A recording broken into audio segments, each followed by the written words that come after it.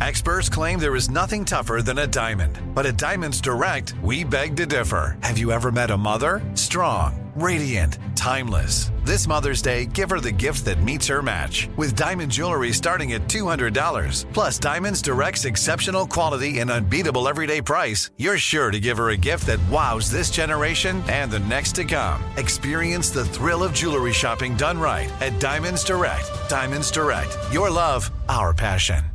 When you think about the future, what kind of technology do you envision? Whatever the future holds, artificial intelligence will undoubtedly be at the heart of it all. Join Graham Class as he hosts Season 2 of Technically Speaking, an Intel podcast, and hear from the minds transforming healthcare, retail, entertainment, personal computing, and more with the help of AI. Tune in every other Tuesday and explore the latest technology that's changing our world today and creating a more accessible tomorrow. Listen to Technically Speaking, an Intel podcast on the iHeartRadio app, Apple Podcasts, or wherever you get your podcasts. What's up, this your boy Lil Duval, and check out my podcast, Conversations with Unc, on the Black Effect Podcast Network. Each and every Tuesday, Conversations with Unc podcast feature casual and in-depth talk about ebbs and flows of life and the pursuit of happiness. Unlike my work on stage, I tap into a more serious and sensitive side to give life advice and simply offer words of encouragement, yet remind folks to never forget to laugh. Every Tuesday, listen to Conversation with Unc, hosted by Lil Duval on the Black Effect Podcast Network, iHeartRadio app, or wherever you get your podcasts.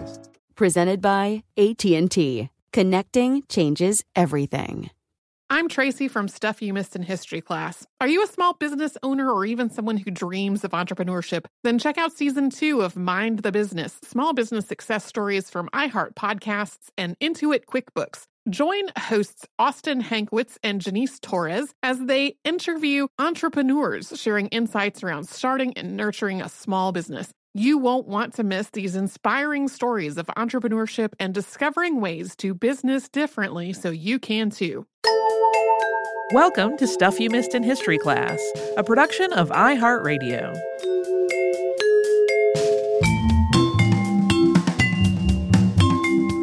Hello and welcome to the podcast. I'm Tracy V. Wilson. And I'm Holly Fry. Way back in 2018, I was having a conversation with a friend, and the constructed language Esperanto came up in that conversation. And I had that little thought of, hey, maybe we should do a podcast on that sometime. And now, more than a year later, we have come to that sometime. I know it was from 2018 because we were in a restaurant in Philadelphia, which means it was not during the pandemic. And 2018 was the last time I was there. Anyway, I really did not know all that much about Esperanto when I got into this, aside from the fact that it's a language that was intentionally created to be easy to learn. Somehow I associated it with the 1960s, and although that was one of its peaks in popularity, it's also a way older language than that. The other big thing that I associated with Esperanto was the scene in Twin Peaks where Gordon Cole goes to talk to Shelley at the Double R Diner and says he's going to engage in some counter-Esperanto.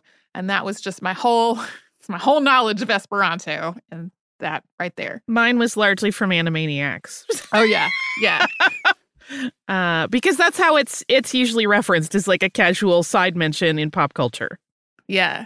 Yeah. So we're talking about this in a fun context in this moment, but parts of this episode are really, really tragic because we're talking about a language that was developed by a Jewish man living in the Russian Empire in the late 19th and early 20th centuries. And then the speakers of that language were persecuted and even killed under fascist and totalitarian regimes into and after World War II. But at the same time, this is also a profoundly hopeful and idealistic story because it's one that's about trying to bring the whole world together through a shared second language.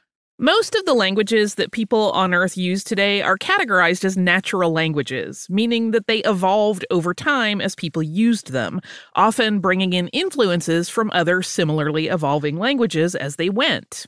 People generally learned to communicate through those languages before formalizing all of the rules associated with them.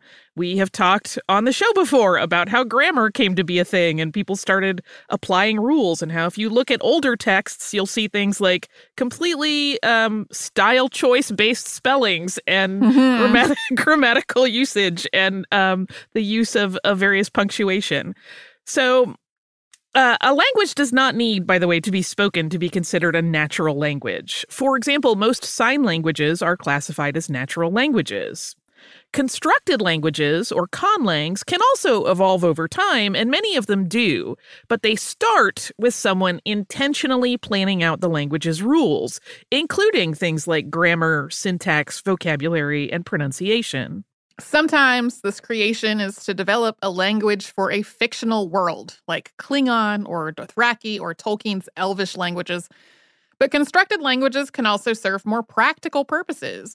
For example, constructed international auxiliary languages try to give speakers of multiple natural languages a common language to communicate with. Esperanto is one of these auxiliary languages. Also, there are whole linguistics discussions about the interplay between natural and constructed languages and whether these labels are even accurate, so this is just the broadest of overviews. Philosophers around the world have proposed ideas about constructed languages for millennia. One of the earliest surviving examples of a constructed language was created by previous podcast subject Hildegard von Bingen, who started constructing a language that she called lingua ignota, or hidden language, in the 12th century, although her efforts and the surviving records of that language are both incomplete. Yeah, after we did that episode on her, we got several notes saying the folks were surprised we had not mentioned that, so now we have. There have been naturally arising lingua francas and creoles and pidgins and other shared ways of communicating that's also been going on for millennia. But by the 19th century, people were also trying to intentionally create languages that would make it easier for people who didn't share a common language to communicate with each other. Before the development of Esperanto, the most popular such language was Volapük, which was developed in the early 1880s by German priest Johann Martin Schleyer. Volapük drew from English and from Romance languages, but with enough changes that those origins weren't all that recognizable to the people trying to learn it. Volapük also had a complicated set of grammar rules, so overall it was not considered to be easy to learn. But there were hundreds of Volapük clubs and more than 300 textbooks written in 25 different languages during the peak of its popularity. That peak was in the late 1880s, and one of the big reasons for its decline after that point was the introduction of Esperanto in 1887. Esperanto's creator was a Jewish ophthalmologist known as Lazer Ludwig Zamenhof, who went by the initials LL professionally. Zamenhof was born in Bialystok on December 15, 1859. His name from birth was Eliezer. The name he went by morphed a few times over the years before becoming those initials that he used as an adult. And you'll also see those names transliterated with a number of different spellings. Also, that date of his birth is in the Gregorian calendar. At the time, the Russian Empire was still using the Julian calendar, and that put his date of birth as December 3rd, 1859. Today, Bialystok is in Poland, but at the time it was part of the Russian Pale of Settlement, which was the region of Tsarist Russia in which Jewish people were allowed to live. Consequently, its population was about 70% Jewish. The other 30% primarily included Roman Catholics and Orthodox Christians who were ethnically Polish, Russian, German, and Belarusian. People from these different groups didn't necessarily share a common language, and in his childhood, Zamenhof saw a lot of tension and strife among these disparate groups of people that were all living in Bialystok. Some of this came from religious divisions, but Zamenhof thought that a major factor was that lack of a common language. People just couldn't understand each other. Zamenhof's father, Marcus, was a language teacher. And in 1873, when Lazer was about 13, the family moved to Warsaw so that he could take a job teaching at the Warsaw Gymnasium. He was actually one of only 3 Jewish instructors there. Marcus's position also meant that Lazer could attend the school tuition-free. By this point, Lazer was following in his father's footsteps in terms of studying languages. The Zamenhof family spoke Yiddish and Russian at home and in their day-to-day lives, and they knew Hebrew as a religious and scholarly language. In addition, Lazer learned Polish, German, Italian, French, and English. He had also started to learn Aramaic, Latin, and Greek. He had taught himself those last 2 because they were required for admission at the Warsaw Gymnasium, but they had not been taught at his school in Bialystok. Markus Zamenhof seems to have wanted the family to assimilate with Russian society as much as possible. And in 1898, he started working as a censor for the Tsarist regime. He was censoring Yiddish and Hebrew publications. That same year, Lazar started working on a way to bridge the divisions that he saw in the world around him. He had this idea for a universal language that would be easy enough to learn that people could pick it up as a second language without too much trouble. He and some of his friends from school started working on this project in December of 1878. Even though he was a language instructor, Lazar's father did not seem to have approved of this work. In some accounts, someone told Markus that Lazar's focus on a universal language was a sign of mental illness. In others, the fear was that this project would distract Lazar from his studies. But either way, Lazar decided to study medicine rather than languages at the University of Moscow. And when he left for university in 1879, his father made him leave his notebooks with his language notes behind, and later burned them. We need to set up a little bit of context before we move on to the next part of the story of Esperanto, and we will do that after a quick sponsor break. I'm Tracy V. Wilson from Stuff You Missed in History Class. Did you know small businesses make up 99.9% of all businesses in the United States? The world is powered by entrepreneurs, and if you're a small business owner or even someone dreaming of starting your own business, then you'll want to check out Season 2 of Mind the Business, Small Business Success Stories from Ruby Studio, from iHeartMedia, and Intuit QuickBooks. And every episode, hosts Austin Hankwitz and Janice Torres talk to entrepreneurs about how they've grown from the lessons of launching and nurturing a small business and how they have found success being their own boss. From the excitement of first starting out to finding the right tools and resources to process invoices and payments like QuickBooks Money, you won't want to miss these inspiring stories of entrepreneurship and discovering ways to business differently so you can too. And if you're a small business owner or even someone dreaming of starting your own business, then you'll want to check out Season 2 of Mind the Business, Small Business Success Stories from Ruby Studio, from iHeartMedia, and Intuit QuickBooks. Planning your next trip? Choice Hotels has a stay for any traveler you want to be, with 22 brands and over 7,400 locations. Whether you're a business traveler, a family road tripper, someone who wants to seek out history and maybe make your own, or just planning a quick getaway, Choice Hotels has a stay for any you. Like a Cambria Hotel, where you can be a cocktail connoisseur and sip locally inspired craft beverages at downtown locations in the center of it all. This is a fun way to visit cities with a lot of history and a lot of fun in mind. Or a Radisson Hotel for all our productivity powerhouses out there. With flexible workspaces and on-site restaurants, you'll get the most out of your work trip. You'll get the coffee, the Wi-Fi, and the work done. And we can't forget about Comfort Hotels. Imagine you're a family road tripper, waking up in your big spacious room and then heading down to a free hot breakfast for the entire family, including waffles. So you'll be well fed and ready for the day's adventure, even if that's just relaxing. After that, you're spending all afternoon relaxing by the pool. You deserve it. What are you waiting for? Join Choice Privileges and start earning points toward your next stay. Find a stay for any you. Book directly at choicehotels.com, where travels come true.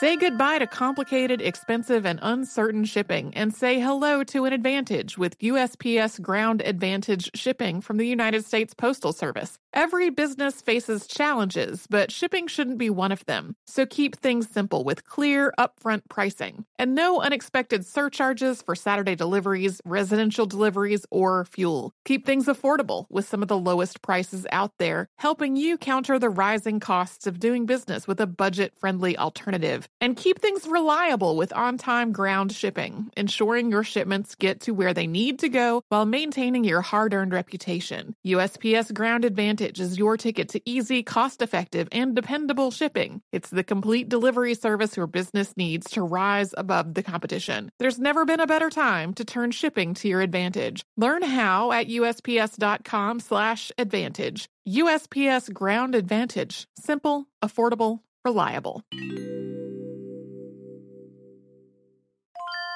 When you think about the future, what kind of technology do you envision? Whatever the future holds, artificial intelligence will undoubtedly be at the heart of it all. Join Graham Class as he hosts Season 2 of Technically Speaking, an Intel podcast from Ruby Studio in partnership with Intel. Explore the future of technology that's rapidly evolving our world today with the help of AI. There is still so much work and research needed to fully understand the power and potential of AI, and Intel is at the forefront of implementing AI in revolutionary technology that's changing the world we live in for the better. In each episode, Graham interviews the minds transforming medicine and healthcare, retail, entertainment, personal computing, and more, while pioneering new uses for AI in these spaces. Tune in every other Tuesday and explore the latest technology that's changing our world today and creating a more accessible tomorrow. Listen to Technically Speaking, an Intel podcast on the iHeartRadio app, Apple Podcasts, or wherever you get your podcasts.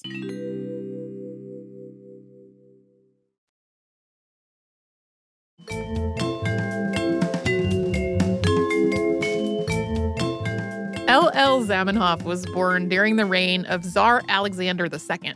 And as Emperor of Russia, Alexander had instituted a series of reforms. This included emancipating Russia's serfs. Some of these reforms had also affected the Russian Empire's Jewish population. As we noted earlier, Jews could live only in the Pale of Settlement, but Alexander had loosened those restrictions at least somewhat. He had also repealed an assimilation program that forced Jewish men into compulsory military service. None of this erased anti-Semitism by any stretch of the imagination, but at least in some ways there had been a little bit of progress. But then in 1881, Alexander was assassinated, and rumors spread that his assassination had been part of a Jewish plot. This led to widespread pogroms and other violence against Jewish communities. Alexander's successor, Alexander III, was deeply anti-Semitic and blamed his predecessor's relative liberality toward the empire's Jewish population for both the assassination and the violence that followed. Zamenhof returned to Warsaw from Moscow during this wave of anti-Semitic violence. He might have been motivated out of concern for his family's safety and his father's finances in the wake of the pogroms. He didn't go back to Moscow after this point. He enrolled in the University of Warsaw, and he finished his medical degree there in 1884. The violence that Zamenhof witnessed in the early 1880s, including in Warsaw, led him to advocate for the establishment of a Jewish homeland. But unlike most other Zionists, he didn't think this homeland necessarily needed to be in the Levant. He knew Jews, Christians, and Muslims all saw sites within that region as sacred, and as a result, he thought that trying to establish a Jewish nation there could lead to further strife. Instead, when he first started writing about this, he wrote about the possibility of buying a tract of unoccupied land along the Mississippi River in the United States and settling there. So this is a little bit of a tangle. Land along the Mississippi would not really have been unoccupied, and that was the idea, it was getting unoccupied land. But this idea also was not very well received within the Jewish community. Zamenhof ultimately renounced Zionism, but before he did, his later publications on the subject focused more on the idea of a Jewish nation in the general region where Israel is today. During these same years, Zamenhof also promoted the idea that this proposed Jewish state needed to have a modern language to bring together and unify its population. In his mind, the Yiddish already being spoken by many Ashkenazi Jews where he lived did not exactly fit that bill. He thought of Yiddish as a jargon rather than a fully developed language. And on top of that, people spoke different forms of Yiddish depending on where they lived. And Sephardic Jews were more likely to speak Judeo-Spanish, also known as Ladino, rather than Yiddish. So as he was studying medicine, Zamenhof was also trying to work out a way to modernize Yiddish into what he saw as a more robust and functional language. As a side note, at almost exactly the same time, another man, Eliezer ben Yehuda, was also working on uniting the Jewish people through a common language. In this case, this language was Hebrew, which was mostly being used for religious texts and observances rather than for daily conversation at that point. In 1881, Ben Yehuda announced that he would speak only Hebrew among his friends and family. And in 1884, he established a Hebrew language newspaper. These efforts went on from there. Zamenhof later said that he had supported Ben Yehuda's early efforts with the revival of Hebrew, although the specifics of that aren't really documented anywhere. After finishing his medical degree, Zamenhof spent some time working as a doctor. Before long, he decided to specialize and then started an internship in ophthalmology at Warsaw Jewish Hospital. He also spent some time studying in Vienna. After a couple of years in which he moved from place to place, he went back to Warsaw and opened an ophthalmology office in his home. And he moved away from the idea of modernizing Yiddish and back onto his project of developing a universal language that could unite all of humanity. While living in Warsaw, Zamenhof met Klara Zilbernik, and they fell in love. She encouraged his efforts to develop a universal language, and the two of them used it to write each other love letters. Klara's father was well off, and when she and Lazar got married, her dowry was 10,000 rubles. The intent was that this money would help Zamenhof establish his ophthalmology practice, but with his father-in-law's permission, instead he used some of it to publish a 40-page booklet on his universal language in 1887. This first booklet was published in Russian, and editions in Polish, French, and German followed soon after. English and Swedish editions came out in 1889. In English, its title read, Dr. Esperanto's International Language, Introduction and Complete Grammar. Esperanto came from the language itself, meaning hopeful one. Eventually, the language became known as Esperanto, and in Esperanto, this publication became known as Unua Libro, or First Book. Here is how Zamenhof described the world he imagined being possible in this first book if everyone spoke the shared language of Esperanto. Quote, the impassable wall that separates literatures and peoples would at once crumble into dust, and all that was written by another nation would be as acceptable as if in our own mother tongue. Reading would prove common to all, and it would advance education, ideals, convictions, tendencies. The whole world would be as one family. To that end, Zamenhof drew from languages that would already be familiar to people in much of the Western world. It used the Roman alphabet, with the words themselves mainly coming from Latin and Germanic and Slavic languages. This actually also comes up as a criticism of Esperanto, that it's not nearly as easy if you don't already speak a Romance, Germanic, or Slavic language. Yeah, if you do, you can piece together meanings of things relatively easily, but if you don't, it's a lot harder. So beyond these recognizable roots, Zamenhof also tried to make the language itself really simple and easy to learn. It had only 16 basic rules with no exceptions. Every letter had only one pronunciation, and every sound was represented by only one letter. So in Esperanto, there's none of this, is that a long A or a short A? Nothing like R-U-F-F and R-O-U-G-H being pronounced the same way. Like, these are just non-issues. This language had no silent letters or irregular verb endings, and the stress always went on the next to last syllable of the word. Esperanto also had only one definite article, la, which was used regardless of gender, number, or case. Words in Esperanto also signaled which part of speech they were. Singular nouns ended in O, plural nouns in OJ, adjectives ended in A, and adverbs in E. Verbs in their basic form ended in I, with past tense ending in IS, present tense in AS, and future tense in OS.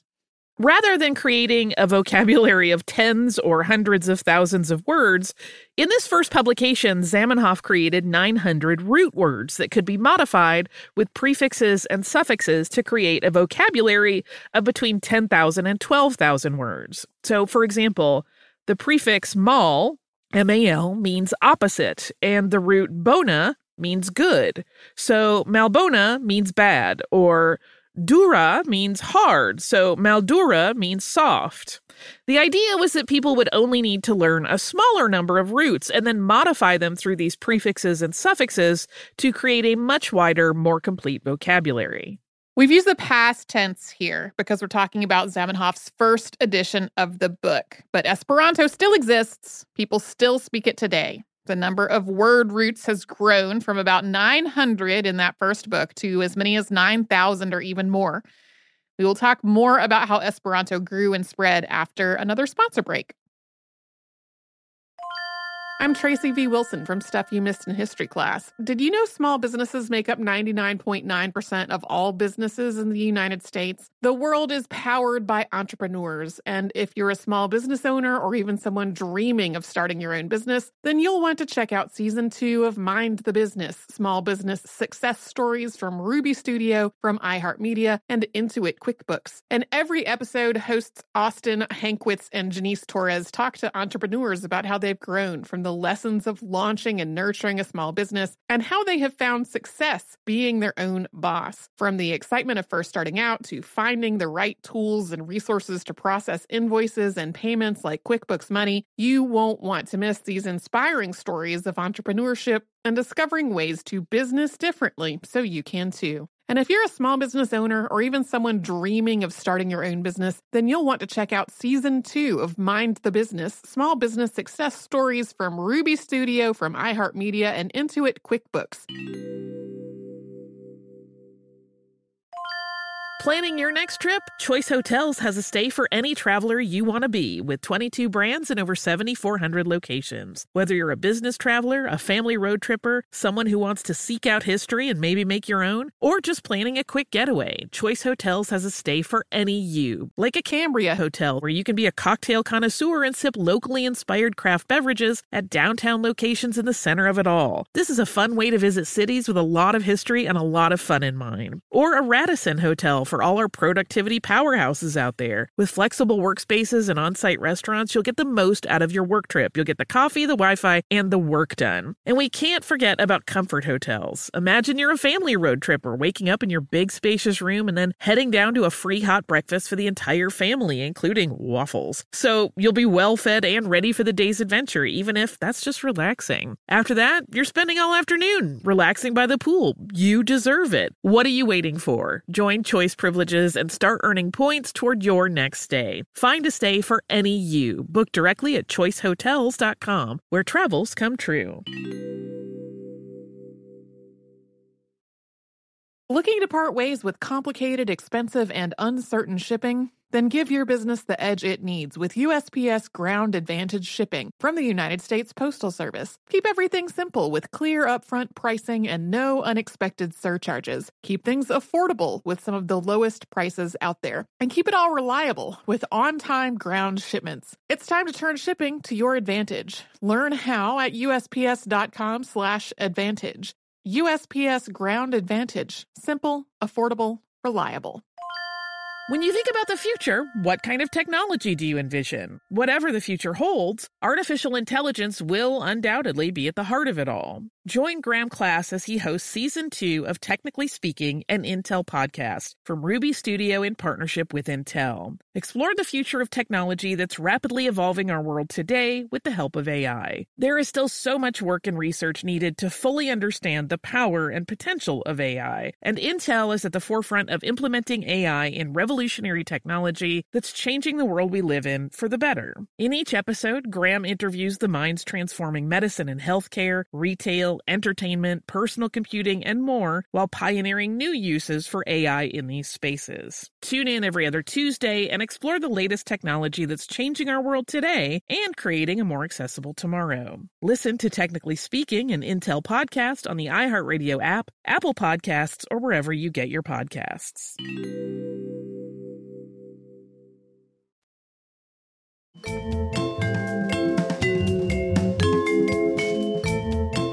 L.L. Zamenhof's hope was that this universal language would give people from around the world a second language in common. It wouldn't be the official language of any nation, so there would be no country that could claim ownership of Esperanto and no native speakers to look down on people who weren't as fluent. There are a few people who do speak Esperanto as their first language, kind of scattered around the world today, though. Zamenhof also saw this as facilitating all kinds of exchange among different cultures. Rather than needing to learn multiple languages to speak to people from different countries, you'd only need to learn Esperanto. And rather than translating works of literature into numerous languages, they could all be translated into one language, Esperanto. The first book contained this pledge at the end. Quote, I, the subscriber, promise to learn the international language invented by Dr. Esperanto, if it be shown that 10 millions of persons have given publicly the same promise. Reportedly, only about 1,000 people returned these pledge forms to Zamenhof, but soon, Esperanto clubs were being established in Western Russia and in other parts of Europe. Esperanto quickly became more popular than the constructed language of Volapük that we mentioned earlier. And we also mentioned that Volapük had a reputation for being hard to learn. And there's a cute nod to it in that the Esperanto word for gibberish is Volapükaĵo. While Esperanto clubs were being established around Europe, Zamenhof was really struggling financially. He was trying to promote his universal language while also trying to maintain his ophthalmology practice. Eventually, money got so tight that he sent his wife and their first child, Adam, to live with her father for a while so he could look for a place where they could afford to live. They had a daughter, Zofia, in 1889, and at that point, Clara's father gave them some money under the condition that they come back to Warsaw. They did, although they eventually moved to the smaller town of Grodno, which had a lower cost of living. In 1894, Zamenhof tried to reform his original rules for Esperanto. Its alphabet used diacritical marks on some of the letters, and most of the combinations of letters and accent marks didn't exist in any other languages, so this caused the problem of printers not having them in their type. They were harder for people with low vision to read, and they didn't exist in Braille at all. It would be a few more years before Théophile Cart and Harald Dielander would develop a Braille alphabet for Esperanto. The Esperanto community resisted these revisions, though, thinking that it would kind of be like starting over.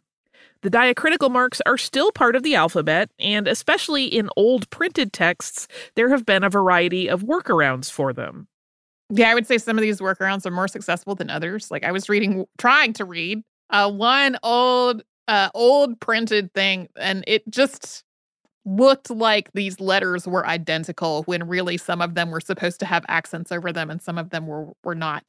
Zamenhof started an Esperanto magazine called La Esperantisto, and he started translating literature in other languages into Esperanto. One such translation was an excerpt of Leo Tolstoy's Reason or Faith, but then because of Tolstoy's writing on civil disobedience, this translation led to La Esperantisto being banned in Russia, and it ultimately folded. However, translating works of literature, including Hamlet, really helped Zamenhof flesh out the Esperanto vocabulary as he coined new root words to fit the needs of the text. In 1897, Zamenhof and his family moved back to Warsaw. He reestablished an ophthalmology practice once again in his home, and he maintained it for the rest of his life. Many of his patients were among Warsaw's poorest people who lived in the city's Jewish ghetto. Even though Zamenhof had moved away from the idea of Zionism and from the idea of creating a common language specifically for the Jewish people, he hadn't at all lost sight of the ongoing anti-Semitism and marginalization that Jewish people were facing. He really recognized that Jews were not seen as Russian, and he thought that no matter how many generations passed, that was always going to be the case. In 1901, he published Hillelism, a project in response to the Jewish question.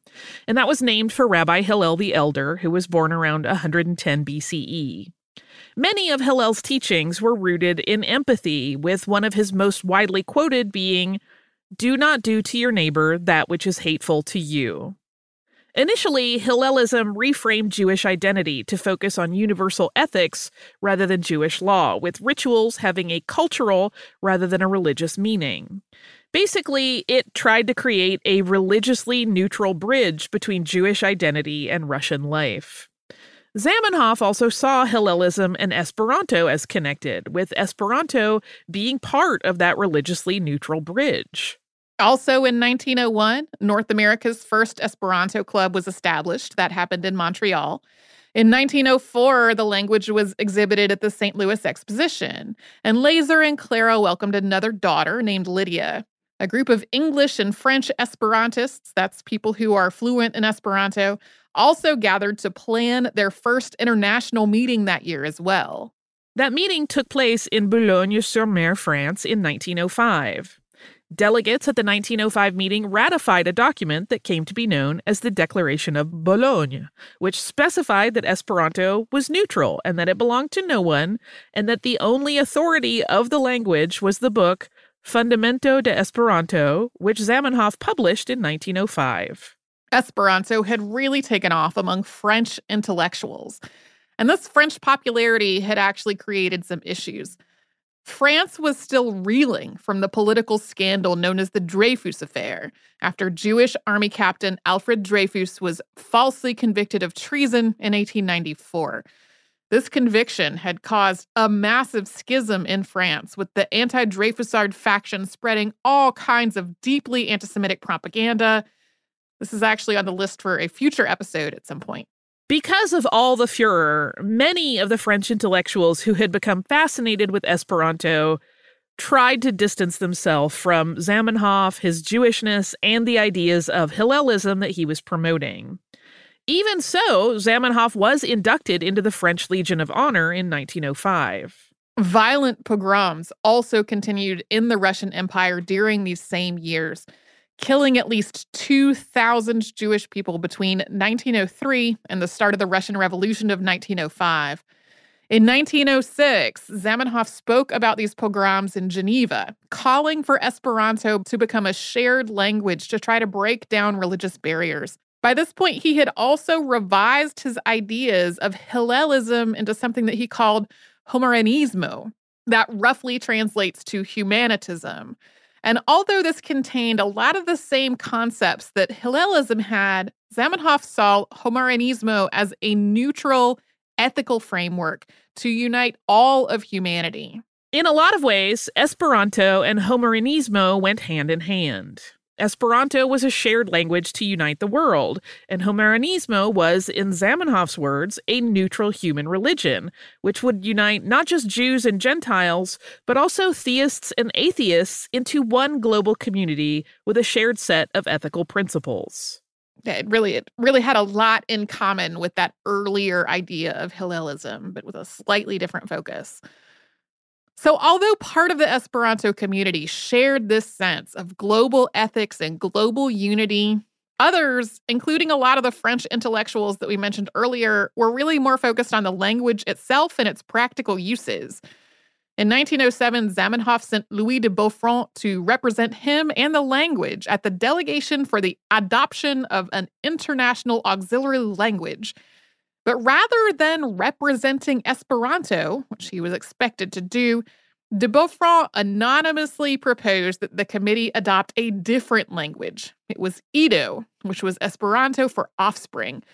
De Beaufront described Edo as a revised version of Esperanto, and it eventually came out that he was the one who had submitted it to the committee. This sparked the first of several schisms within the Esperanto community as the Edists broke away from the Esperantists. Zamenhof was really shocked and disheartened by de Beaufront's actions and by the division that followed. But also in 1907, Zamenhof was nominated for the Nobel Peace Prize for the first of 14 times. Multiple different parties made the nominations over the years. The first nomination came from 12 members of the British Parliament.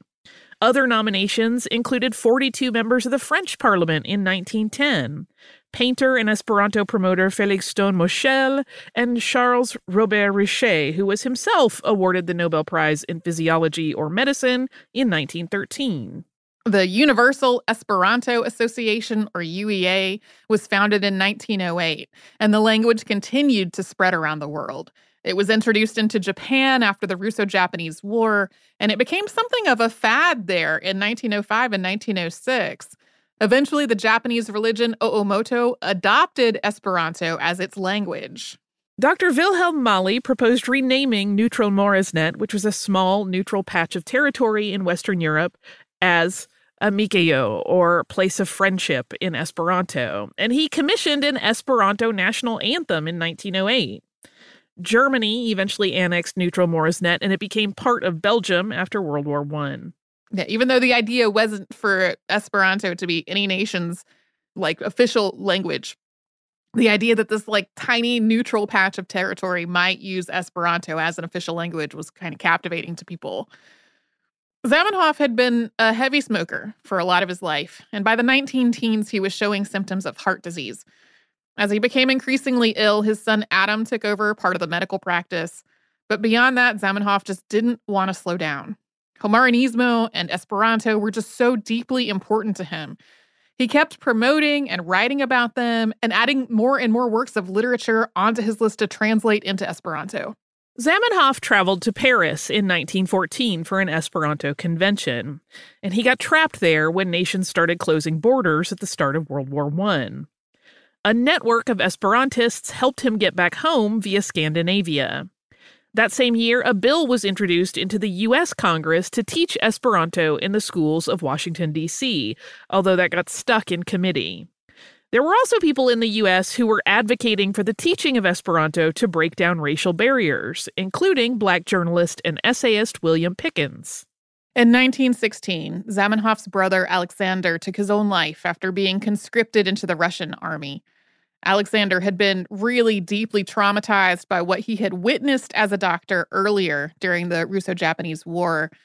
L.L. Zamenhof died the following year, on April 14th of 1917, at the age of 57. Clara kept up with his work after his death, corresponding with Esperantists and promoting the language. She died of cancer on December 6, 1924. Zamenhof had conceived of Esperanto as a neutral language, and the Declaration of Boulogne had affirmed that neutrality. But after Zamenhof's death and after the end of World War I, a range of social and political organizations adopted and advocated for the language. These included socialists, labor organizations, vegetarian organizations, and members of the Baha'i faith. While there had always been people of various religions and political alignments who had learned and advocated for Esperanto, in the 1920s it became increasingly associated with leftist political and social movements. Meanwhile, the Universal Esperanto Association advocated for Esperanto at the League of Nations. A proposal for Esperanto to be adopted as the League's official language was blocked by France, which argued that French was already a universal language.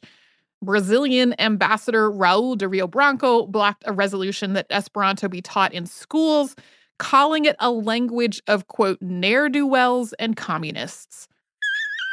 I love the idea that France thought French was a neutral language. Well, like, this is our universal language. We certainly speak it. Yeah.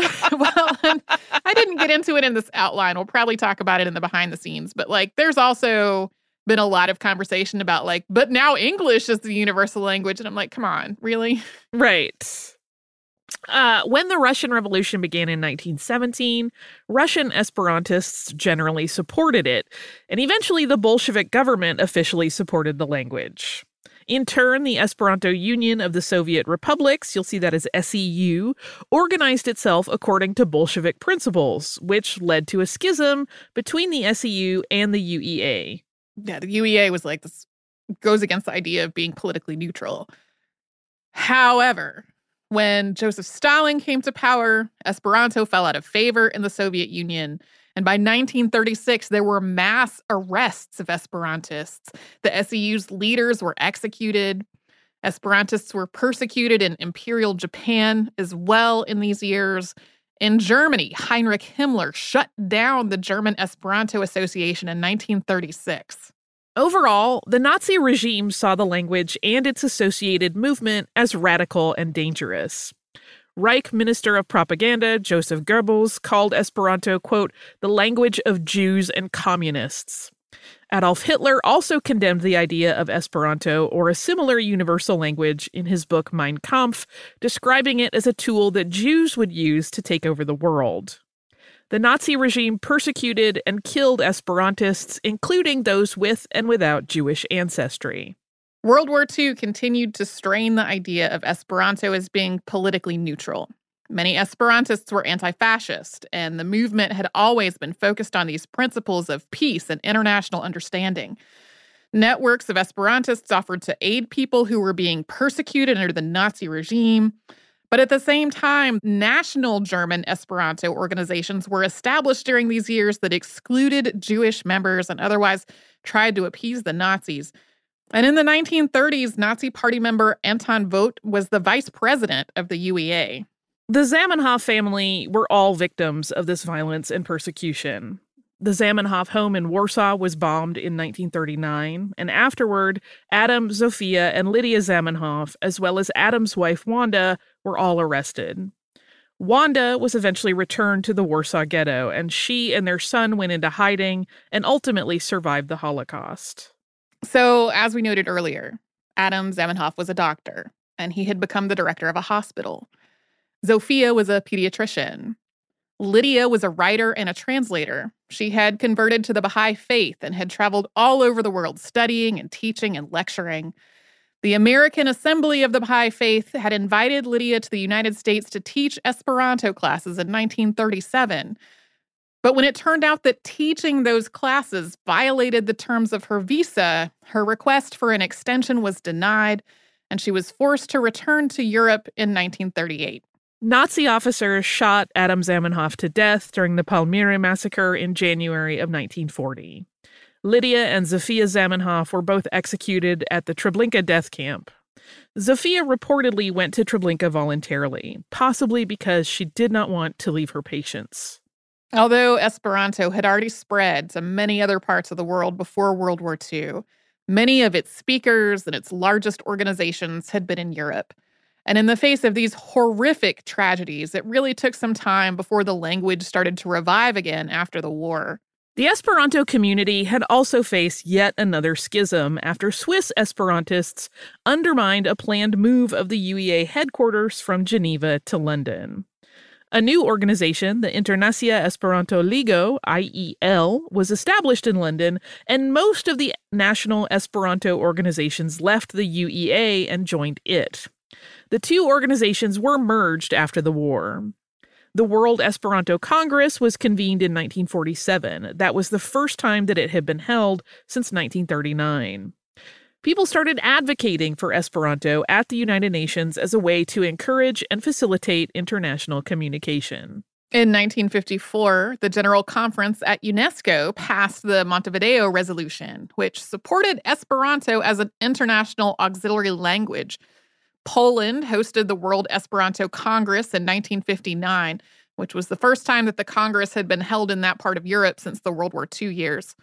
The first feature films in Esperanto were produced in the 1960s. There was Angoroi in 1964, and Incubo, which is also called Incubus, which starred William Shatner in 1966. He apparently learned his lines phonetically.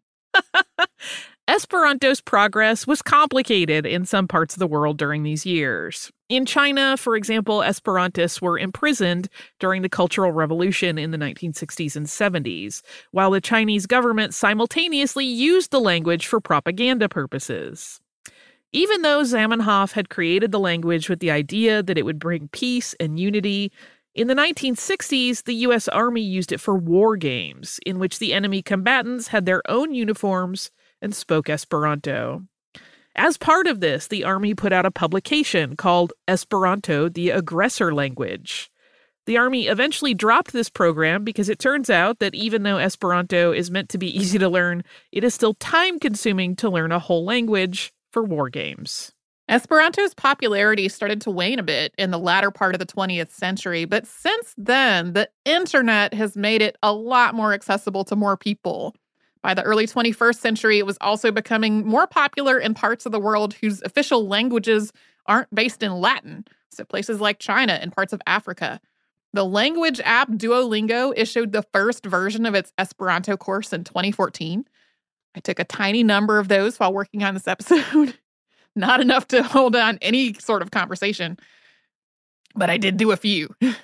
It is clear that online classes and apps have led more people to learn at least some Esperanto, like Tracy, but exact numbers are really pretty unclear. Estimates range all the way from 100,000 speakers to a couple of million. The Universal Esperanto Association has members in more than 120 countries. But it also seems like in some ways the online spread of the language is both a blessing and a curse. More people are learning the language, but not necessarily with the connection to Zamenhof's ideals of unity and bridge building.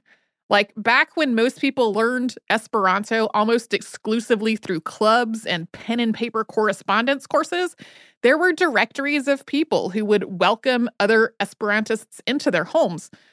Those directories still exist, but it's not as feasible to do something like that when a huge number of people are learning a language through an app without necessarily that shared cultural context. The internet's enthusiasm for Esperanto also means that resources in Esperanto can way outnumber resources for other languages that have a lot more speakers. The 105th World Esperanto Congress was supposed to be held in 2020 in Montreal, but because of the pandemic, that was postponed until 2022. Instead, a series of virtual events took place from June to September of 2020. Also, December 15th, L.L. Zamenhof's birthday, is now Zamenhof Day. I enjoyed working on this episode, even as the tragic parts are really hard to work on. Yeah. Do you have listener mail in Esperanto for us? I do. It's not in Esperanto, but it is from Caroline. It's about our 1918 flu episode. And Caroline says, "Hello, lovely ladies. I hope you're doing well and enjoying some lovely spring weather. I'm writing this email right after the release of the first part of revisiting the 1918 flu pandemic. While I understand that there's a lot to cover there, especially in the overlap of the current pandemic, I was disappointed and a little shocked that you did not discuss how both pandemics affect those with chronic illness, especially in regards to mask mandates. Throughout the episode, I noted 3 opportunities for you to do so where you didn't. I understand that you had a lot to cover, and I do not believe this was done maliciously, so I thought I'd take the time to do so. I could spend all day discussing how the pandemic has negatively impacted us with chronic illness, but I wanted to specifically address mask mandates because this, in my view, is the most problematic in the social realm. Although I could tell you did try to be compassionate with this issue, there were times where it felt like you slipped into stereotyping those who don't wish to wear masks as selfish ne'er-do-wells. Although there's no denial that this is some of the population, this again completely dismisses situations where people do have very serious but personal reasons for not wearing a mask. The remainder of the email talks a lot about Caroline's own personal medical history, so I'm not going to read all of it, but thank you for sharing that with me, Caroline. So first, I apologize if I made anyone who is chronically ill or disabled feel excluded or talked over or dismissed in working on that episode. There are some valid reasons that people have for not wearing masks. And at the same time, there are also a lot of non-disabled people who are using disability as a shield to do crap like print out fake Americans with Disabilities Act notices and like harass store employees and generally make things unsafe for everyone. And it outrages me. And I didn't feel like it was something that I could like bring into the episode without feeling like I was giving acceptability or weight to the people who are doing that. Because overwhelmingly, the disabled and chronically ill people in my life feel more unsafe because of that type of behavior of people who are like using disability as a shield to not wear masks just because they don't want to do it and want to be jerks to others. Also, there is just not a lot of data yet about disability and chronic illness in the 1918 flu pandemic beyond the chronic respiratory diseases that came up several times in the episodes, like tuberculosis. And part of that is because the 1918 flu was happening during the eugenics movement, during a time when overwhelmingly disabled and chronically ill people were living in like special homes and special schools or being cared for at home in a way that they weren't in the public eye very much. Also, like a shortcoming within the field of history. This just isn't something that historians have looked at a whole lot recently, and the papers that have started to be coming out over the last decade or so are kind of like, wow, there's almost nothing about this.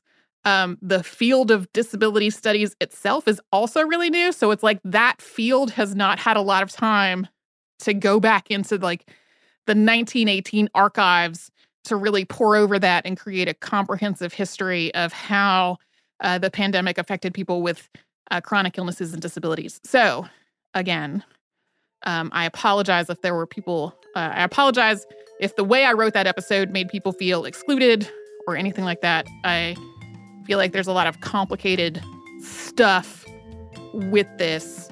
So thank you again to Caroline for sending that note. If you would like to write to us about this or any other podcast, we're at historypodcast@iheartradio.com. We're also all over social media at Missed in History, and that's where you'll find our Facebook and Twitter and Pinterest and Instagram. And you can subscribe to our show on the iHeartRadio app and Apple Podcasts and anywhere else that you get your podcasts.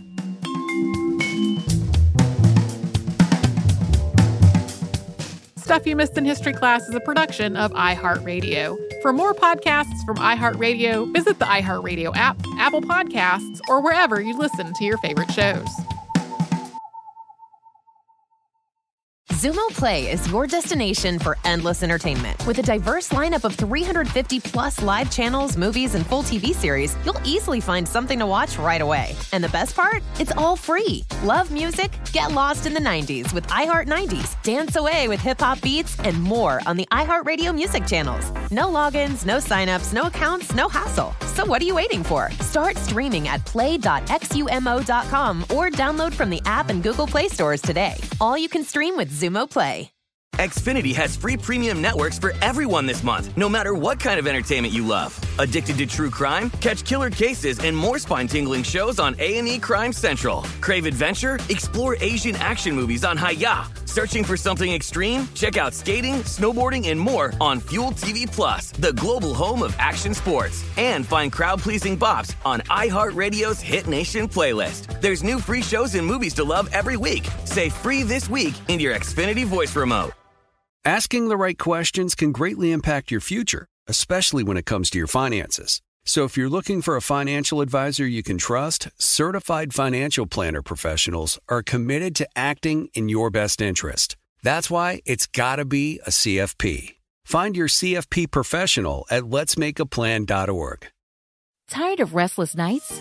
At Leesa, we know good sleep is essential for mental, physical, and emotional health. From memory foam mattresses to hybrids that keep you cool all night long, Leesa's mattresses offer exceptional comfort and support with free delivery and 100 nights to try out your mattress in the comfort of your home. For a limited time, save up to $700 off select mattresses plus 2 free pillows. Go to leesa.com/iHeart for an additional $50 off mattresses and select goods. Exclusions apply. See leesa.com for more details.